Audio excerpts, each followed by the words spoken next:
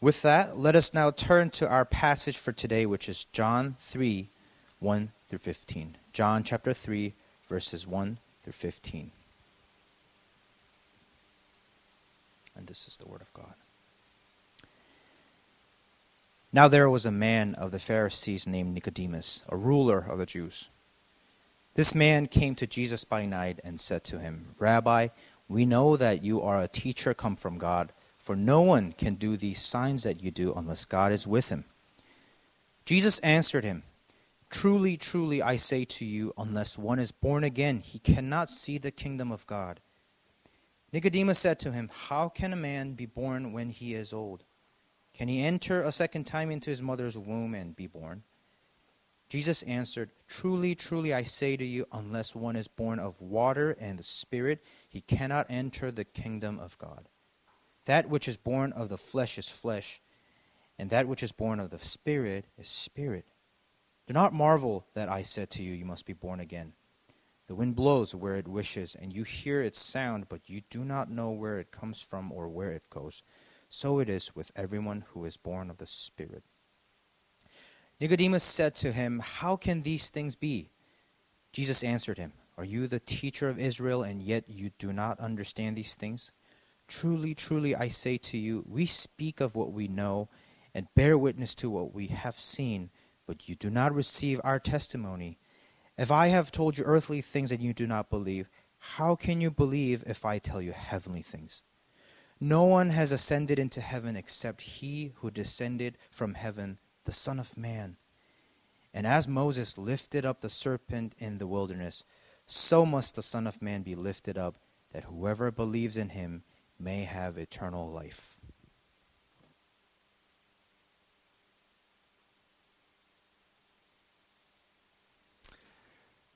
Good morning.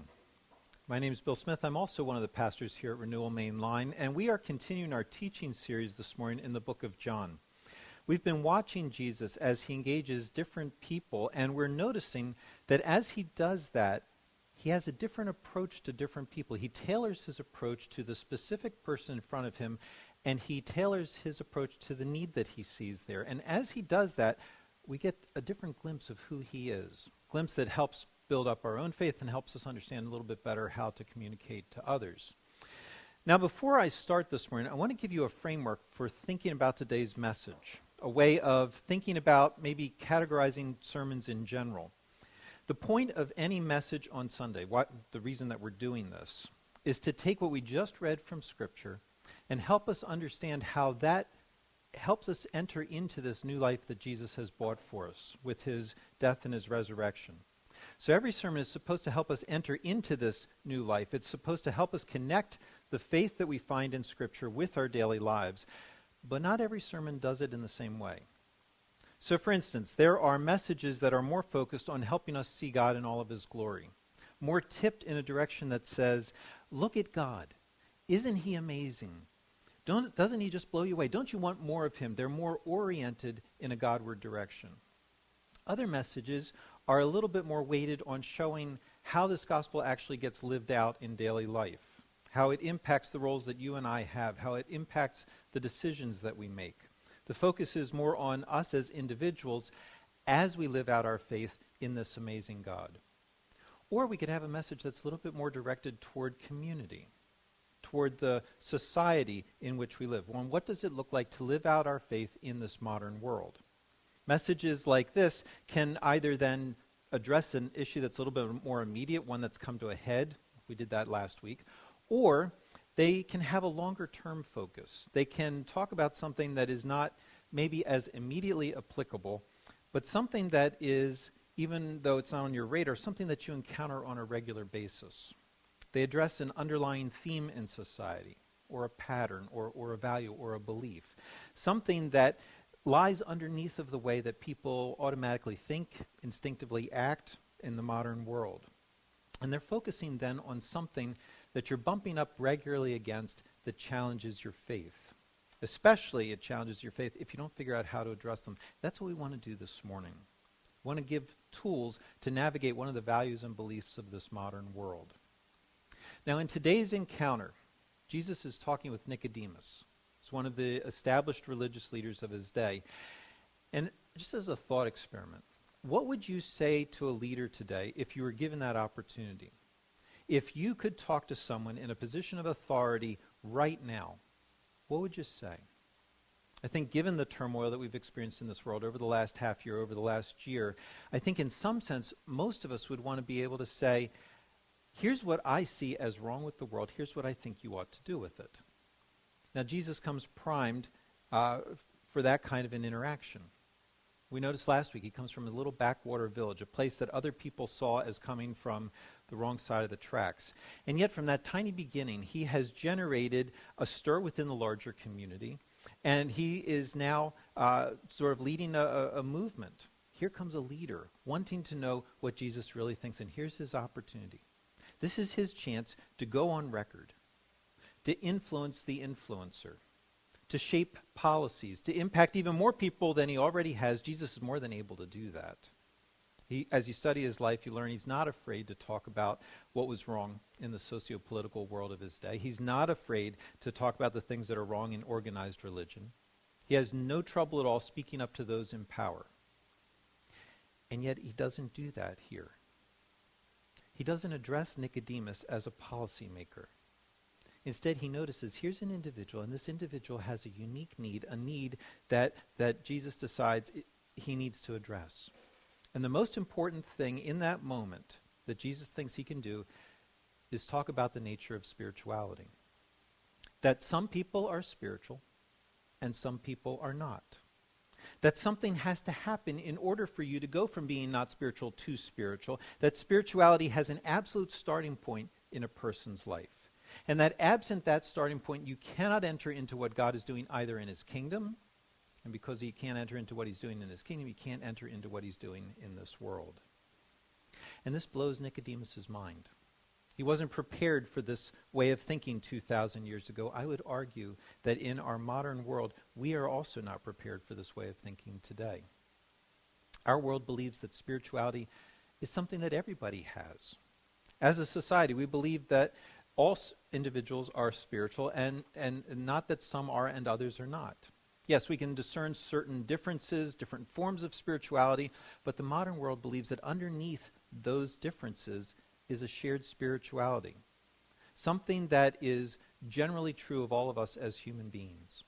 That each way of expressing that spirituality, therefore, is equally valid.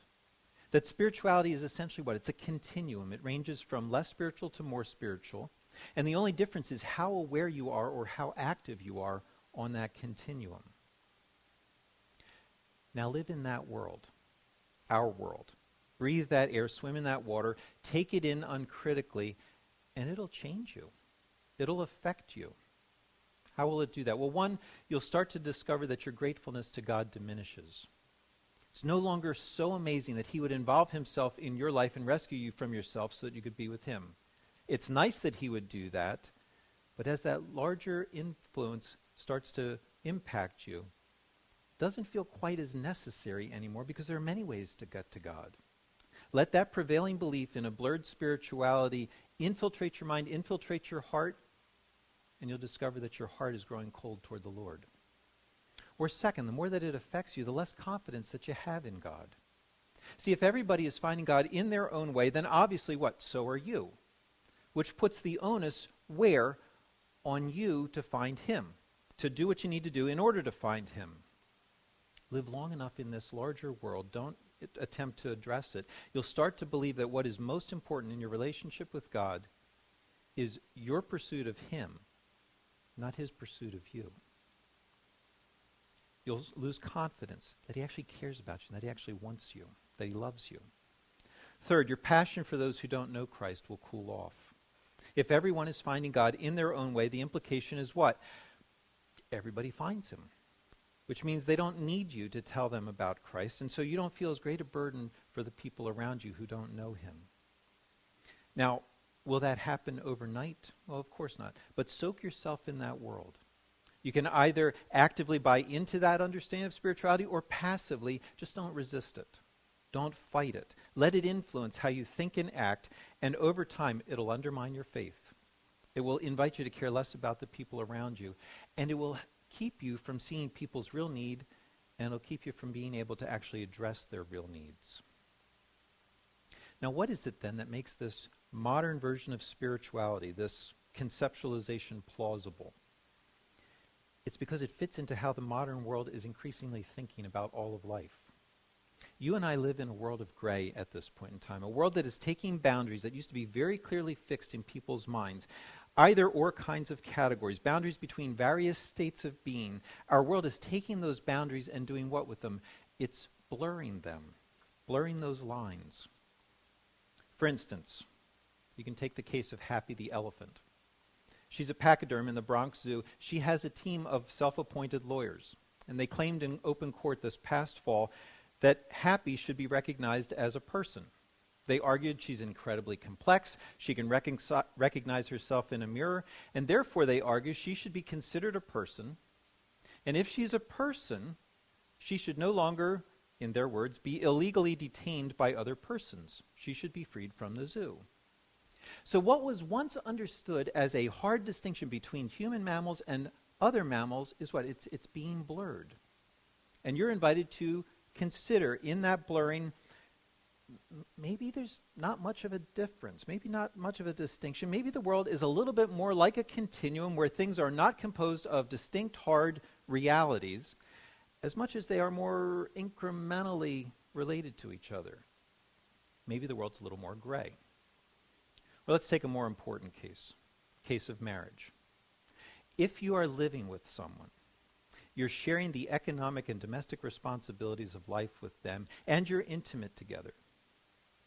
Is there really a difference between that state of affairs and doing all of that plus taking public vows together? Or are the two things essentially the same? One just comes with a ceremony, if you like that sort of thing. Is there really a boundary between the two that's fixed? Or is that boundary imposed by a certain cultural understanding within a certain society such that when society changes, the boundary changes? Is the world a little more gray? Or think about a non-binary approach to gender. And you realize that we live in a world that regularly urges us to think that boundaries are permeable, that life is fluid, that all of life is moldable, that what used to be understood as fixed boundaries between states of being are actually social constructions, that they are socially agreed upon ways of thinking about life. And if states of being can be socially constructed in one way, the argument goes, then they can just as easily be socially constructed in other ways. And you realize, there's some truth to that, right? Living in a world where there's nuance, not just stark contrasts, sometimes the world of nuance is a little more accurate. For instance, isn't there a sense in which all of us are a little bit narcissistic, even if we don't hit all of the defined categories? Aren't we all a little too self-involved at times? Would you gladly let somebody else count the number of selfies that you have on your cell phone? You start to realize, there's some accuracy there. Or aren't we all a little bit depressed at times? Maybe not what people would think of as clinical, but aren't all of us at some point a little less excited about life, a little bit harder to get out of bed in the morning, a little bit harder to push ourselves? Are those things more properly understood as hard and fast labels or more as a continua? You think, yes, there are times when blurred distinctions reflect the nature of reality better. But acknowledging that is not the same as saying all of life is socially constructed. Because there are things in life that are either or. Like pregnancy. You can't be kind of pregnant. It's not a continuum. You either are or you're not. The boundary is not fluid, it's fixed. Now notice what Jesus is trying to do here with Nicodemus. He's trying to unpack the nature of spiritual reality, something that is invisible. And he doesn't turn to something fluid as an illustration, something that's socially constructed, something with a permeable boundary. Instead, he turns to one of these things that is fixed, something that has an either-orness to it. And he says, this is what spirituality is. It's a matter of being born. It's a matter of having a certain kind of life at one point in time when you didn't have that kind of life at another point in time, and somehow you went from that not kind of life to this kind of life. he's taking that invisible thing, spiritual life, something people can't see, and he's pulling an illustration from the physical world, the concrete world, in order to make it clearer, to unpack this invisible thing. Now, there's lots of options out there in that larger world. What he chose is something with a hard either-orness to it. There are other times where he'll use something that is a little bit more organic, a little bit more developmental. He'll talk about trees, crops growing, producing different kinds of fruit. And he'll talk about something where the difference is a matter of degree from one day to the next, not a matter of kind. Okay, what do I mean by that? Trees do what? They get bigger. They don't suddenly morph into something completely other than what they were. He has those kinds of illustrations at his disposal. He'll use them at different times in different contexts. This time, he doesn't use one of those. This time, he chooses the either-orness of birth, of being born or not being born, when he wants to talk about what spirituality is. And so he says in verse 7, you must be born again. So what are we going to see in this passage? We're going to see 3 things about what the spiritual life is not, and 3 things that the spiritual life is, based on this hard boundary kind of understanding. 3 things that the spiritual life is not, 3 things that the spiritual life is. The first thing that the spiritual life is not is it's not an automatic part of what it means to be human. It's not an element that we enter into this world with and that we gradually grow into. Might be easier if we think about the contrast first. Let's think about something that is essential to being a human, something that you enter the world with. And the most obvious part of being human is what? It's that you have a body. Everything that you do on this earth is mediated through your body. It's essential to being human. And so you enter this world with physicality. When you think of something that you do, walking, singing, throwing a ball, working out calculus problems, those are abilities that grow out of what it means to be a bodily person. They're abilities that need to be developed. They need to be nurtured, trained, taught, but they're not added to you from the outside at some point in your life. Instead, they're extensions that come up out of you as your body matures. Jesus says spiritual life is not like that. Merely being physically alive doesn't guarantee that you're spiritually alive, at least not in the way that Jesus is talking about, not alive to God in the way that Jesus is describing. In other words, you don't enter into this world with some kind of latent, healthy spirituality inside of you, something that just needs to be woken up in order to live well. Instead, Jesus says you have to be born spiritually. At some point after your physical birth, there has to be a spiritual birth. Jesus says reborn, born again. Something has to happen to you. Something that has a starting point. Something that happens to you along the way that didn't happen to you before.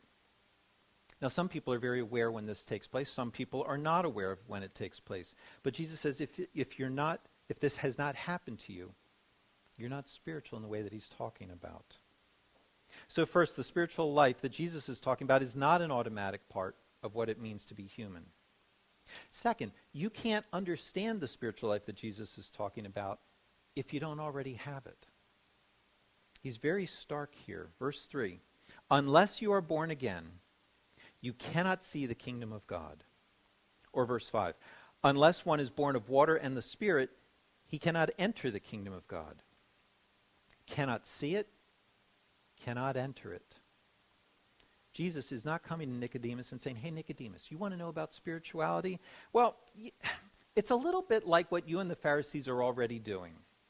You, the religious leaders of the day, it's a little bit like the whole enterprise that you've already got going. You know, there's a lot of overlap between what I'm saying, what you're saying. We're all searching for God. We're all trying to do God's work. Just keep being sincere. It's basically all the same.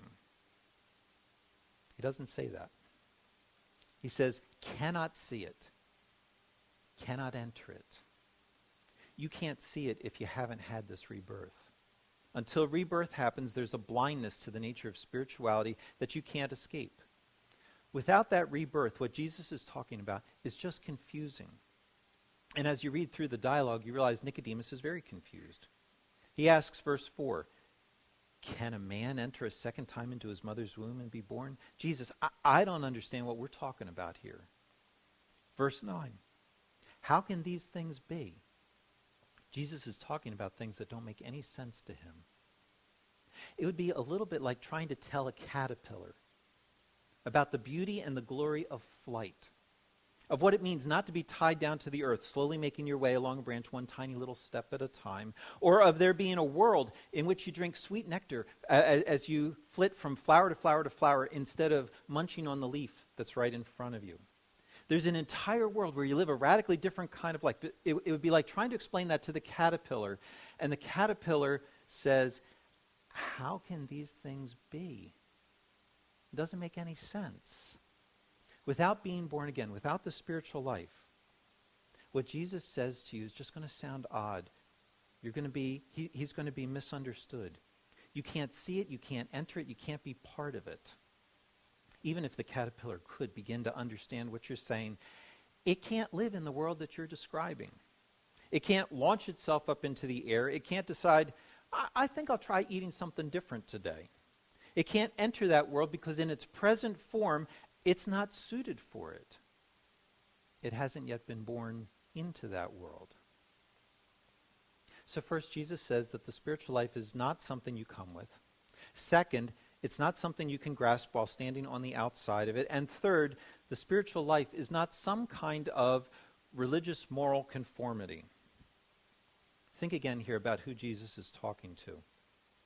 Verse 1 tells us that Nicodemus is a member of the Pharisees, the religious insiders of the nation. And he's pretty high up among them. Verse 1, he's a ruler among the Jewish people. Verse 2, he speaks on behalf of the Pharisees. He can say to Jesus, we know, not I personally know, but we know. He can speak for them as a group. And verse 10, Jesus calls him a teacher of Israel. Here's the religious professional, one of the best that Israel has to offer. He's come to have this meaningful theological discussion with Jesus. Two rabbis sitting down to work out the gritty religious debates of the day. Only Nicodemus has no idea what they're talking about. From the very beginning, he's not keeping up. Somehow, over the years, he has missed the need that humans have for this inner transformation, the need for the birth of life where there was no life. Now, what's that tell you? It is scary easy to be religious, notably religious. A religious player, to rise high within the religious world. It is scary easy to look the part, all while being clueless to the nature of spiritual reality. But if that's the case, if you are unaware that people need to come alive in order to have any real spirituality, then obviously that's not what he's been teaching all of these years. So what has he been teaching? If you're Israel's teacher, Israel's religious instructor, if you're recognized for it, but you're not teaching about a transforming inner spiritual life, then what is it that you can teach? How to be a good religious person, like yourself. And so you would focus on the things that good religious people do, the kinds of things that they think about, the kinds of things that they say, the kinds of things that they don't say, the kinds of things that they don't think about, the kinds of things that they don't do. In other words, you're going to have to focus on morality and on helping people develop this external moral conformity, because you can't really address the inner dynamics of a person. And so you're going to work at helping people look good, to look the part. Like what? Like you look the part. And so you would teach things like God is good. Here's how he's good. In these kinds of ways, he's good. He's your example of goodness. So now you learn to be good, like God is good. And the implication then would be what? If you're good enough, then maybe someday you can be with him. That's what every other religion and philosophical system of ethics teaches. They all teach some way of being good, of being moral according to their system, of identifying things about yourself that are not good, that urge you then to be a better person, a good person. They focus on giving you ways to be good. And if you're diligent, the promise is, and if you work hard doing what religion tells you, then you'll probably clean up. You'll look pretty good on the outside. Your life will be pretty good. It'll look pretty good. It'll look like Nicodemus's. It will look like you have real life. But inside you won't. If you've ever tried to live this way, you know that it's a trap. What happens if you go down this road of trying to be good? It doesn't pay off. You discover you just can't be as good as you want to be, that there's always something where your conscience bothers you. Always something that you know that it wasn't as good as it could be, certainly not as good as God would want it to be. More than that, if you try this, it's going to lead to a radically insecure life. Because once you get on this treadmill of having to do good and having to do good and having to do good and having to do good in order to be good, you can never stop. You're only as good as your last goodness. Every new decision, every new thought, every new conversation is what? It's a chance to be good or a chance not to be good. It's a chance to fail. So even if you're sitting here listening to me and this has been your approach to life and you've passed the test so far today, you have done absolutely nothing wrong. Said nothing wrong, thought nothing wrong. Your conscience is clear. If that's the case, guess what? There's still this afternoon. And then there's tonight. And then there's tomorrow and the day after that and the day after that and so forth.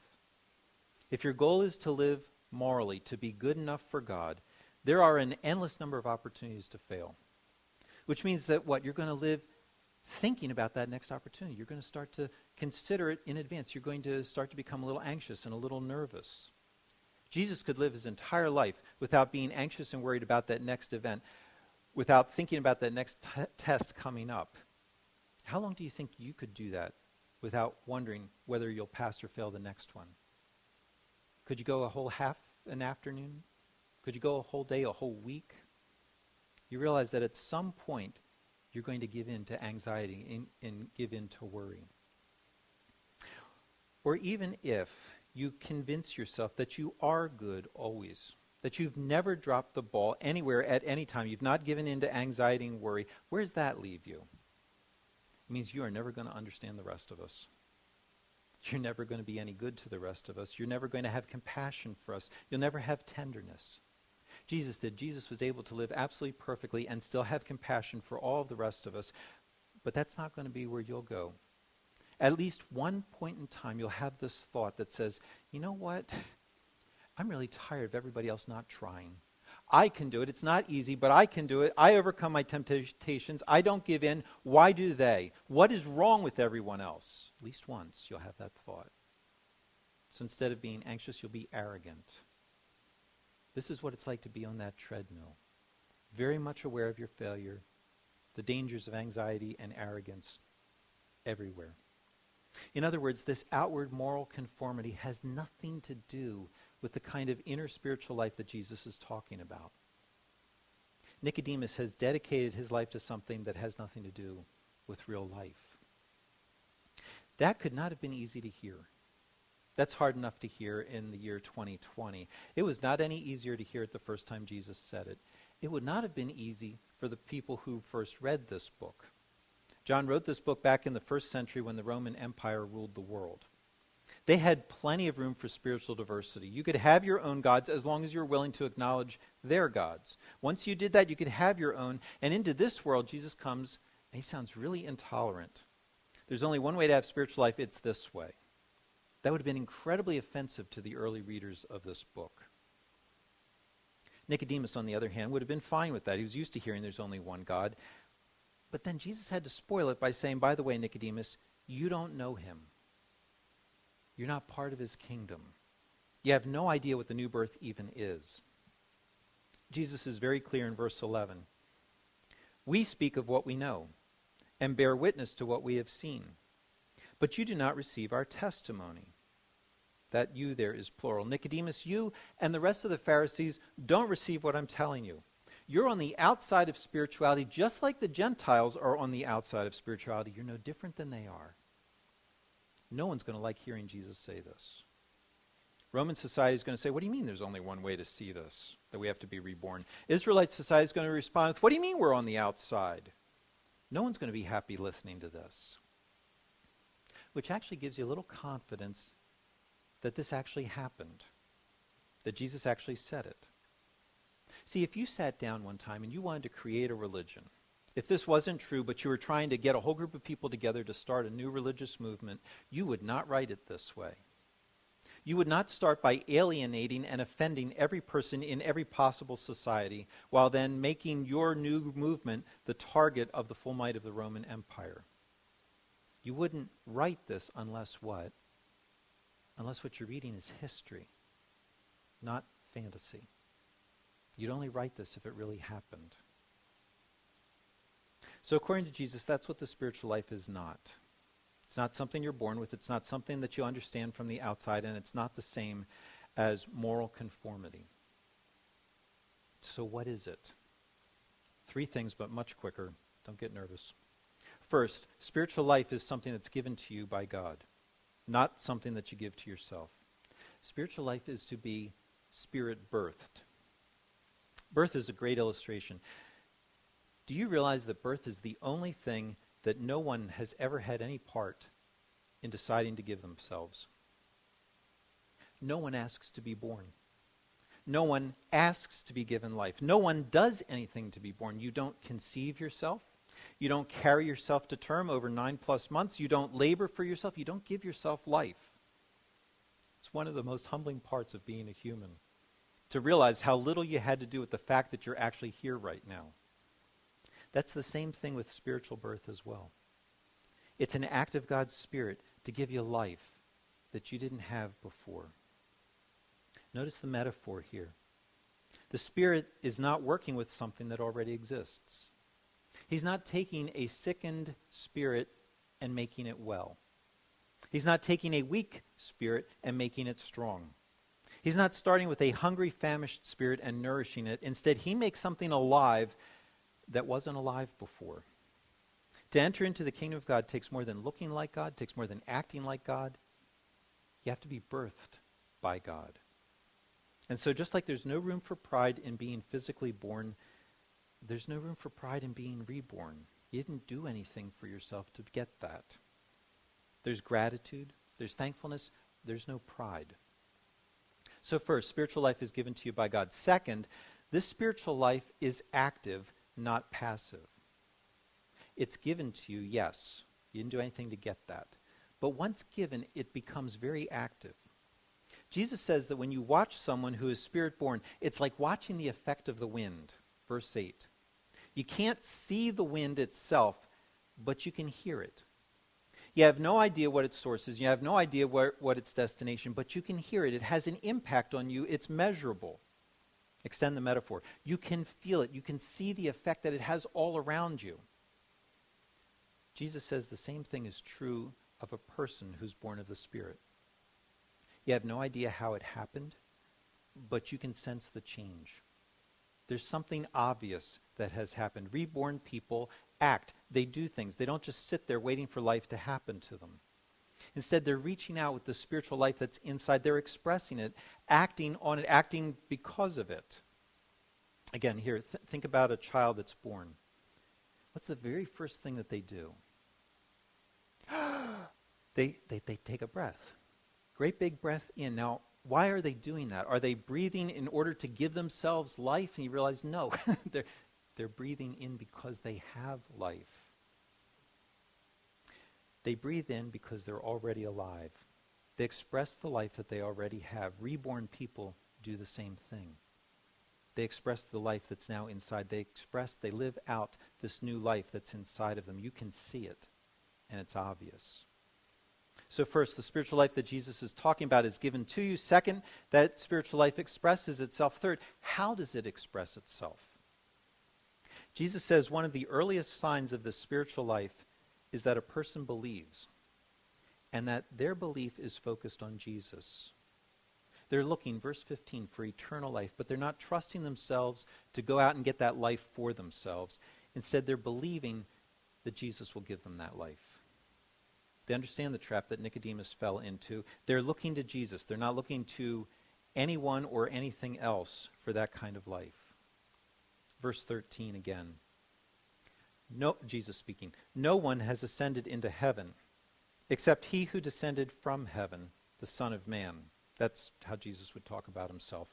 And as Moses lifted up the serpent in the wilderness, so must the Son of Man be lifted up, that whoever believes in him may have eternal life. Now, Jesus again is being politically incorrect. He says no one has ascended into heaven. No one has been able to plot a course that'll get them into heaven. No one has ascended into heaven. There is no path that any human has built from here to there, which again is exactly what all the other religions are trying to do. They tell you, if you want to have eternal life, then here's the path, here's the way. Seek God diligently, do the right things, don't do wrong things, try making up for times when you've done the wrong things. If you live this way, there's a chance that it'll work. Jesus comes along and says, no one has ascended into heaven except the one who descended from heaven, except me. I came from heaven, but I didn't come here to give you a checklist of all the things that you need to do in order to get on that path to heaven. I didn't come to tell you what the path looks like. I came to be the path. I came to do something for you that you could not do for yourself. That's why he talks about Moses lifting up the serpent in the wilderness. He's referring back to a time when the Israelites came out of Egypt as slaves. They liked being rescued, but they didn't like doing what God told them to. They didn't like obeying him if that meant that they had to go through the desert. They didn't like the hardships of traveling through the desert, and so they sinned. They complained. Back in Numbers 21, verse 5, they said, "Why have you brought us up out of Egypt to die in the wilderness? There is no bread, there is no water, and we detest this miserable food." They complained. God doesn't love us. He doesn't care about us. He's not taking care of us the right way. He just brought us out here to kill us. Now, the penalty for sin is death. It's what Jesus told the first human beings. They ignored him. Death entered into this world. Here the Israelites are ignoring God again, sinning again. And he let them taste his judgment against sin. He sent poisonous serpents among them. You almost think, well, he is going to kill them. They're right. No, they're wrong. He did not have evil plans for them. Wasn't longing to kill them. And so when they cried out for forgiveness, he told Moses, take a bronze serpent, put it on a pole, and lift it up high. And anyone who looks up at that serpent will be healed. Now think about what's happening there in that moment. Those who had been bitten had poison running through their veins, death running through their body. They had no life inside of them that could overcome that death unless what? Unless somehow that death was replaced with life. That's what God promised to do, to give them the life that they could not give to themselves. All they had to do was trust him. All they had to do was trust that he would do for them what he said he would. They had to believe. Jesus takes that account and says, that account is really about me. I will also be lifted up, this time on a cross, not a pole. And I'll give eternal life to anyone who believes that what I do on the cross is enough to get rid of the spiritual poison that's running through their veins, the spiritual death that is in them. I will give them life, spiritual life, that they don't have. Now here's the danger of living in the modern world. It is very easy not to believe. Very easy to have spiritual poison running through your veins, but to think that you're okay anyway. That would not have been possible in the desert.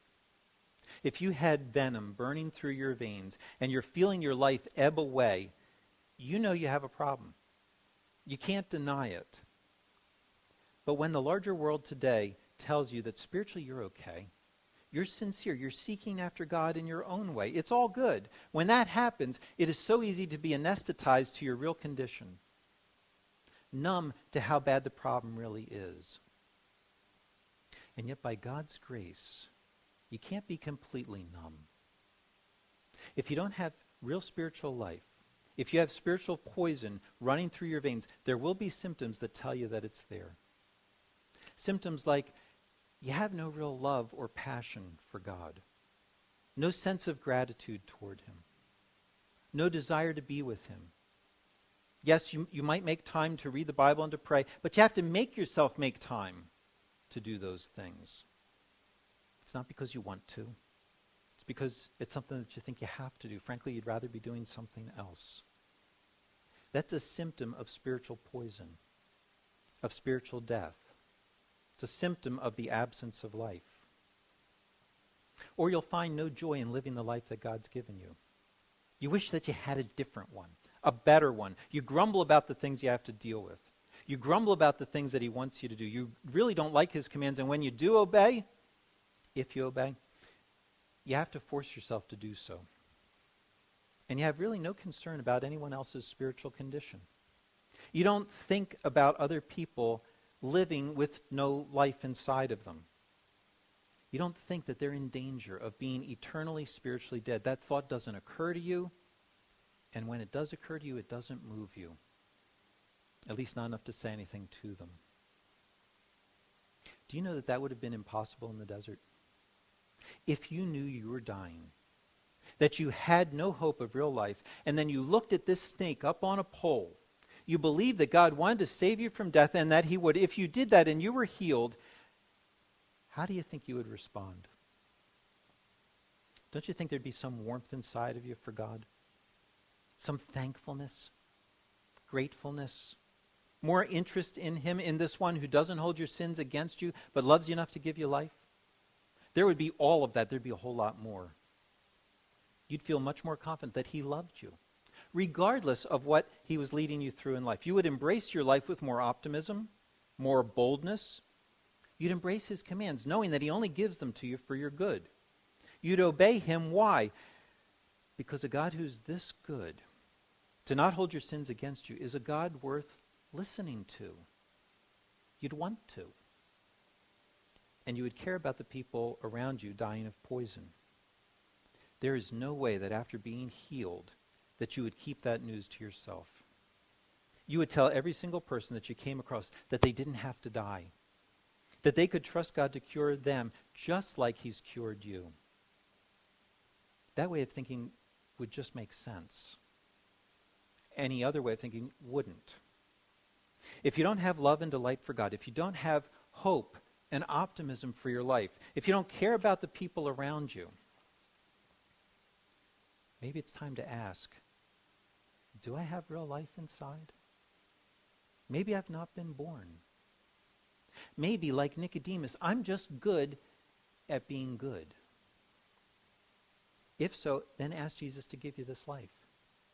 He did not come to this earth just to teach you about the nature of true spirituality. He came to give it to anybody who asks him for it. He came to give it to you. Ask him for it. Or maybe you once had those things. Love, delight, passion, joy. You can remember trusting Jesus. You can remember feeling alive at one point. But somewhere along the line that's gotten dull over the years. You've lost the wonder of what it means to have this new life. To be born spiritually. If that's the case, look to Jesus again. He didn't come here and die for you in order to birth you spiritually to then abandon you as an orphan. A God who is this good, a God who would give up his life so that you could have life, is not going to turn his back on you now. He'll give you everything that you need for that life to be healthy, for it to be vibrant. He died to forgive you for the deadness that you had before. He died to forgive you for the coldness that creeps in at times. Look to him. Believe for the first time, keep believing. But look to him. Let's pray. Lord Jesus, thank you that you came knowing what we most needed was to be brought to life inside. Thank you, Lord, that that was on your heart and your mind as you engaged with people like Nicodemus. Thank you that you have a great desire and a passion for your people to revive our hearts when we're flagging, when we're tired and weary. Lord God, do that for me. Do that for my brothers and sisters this morning. In Jesus' name, amen.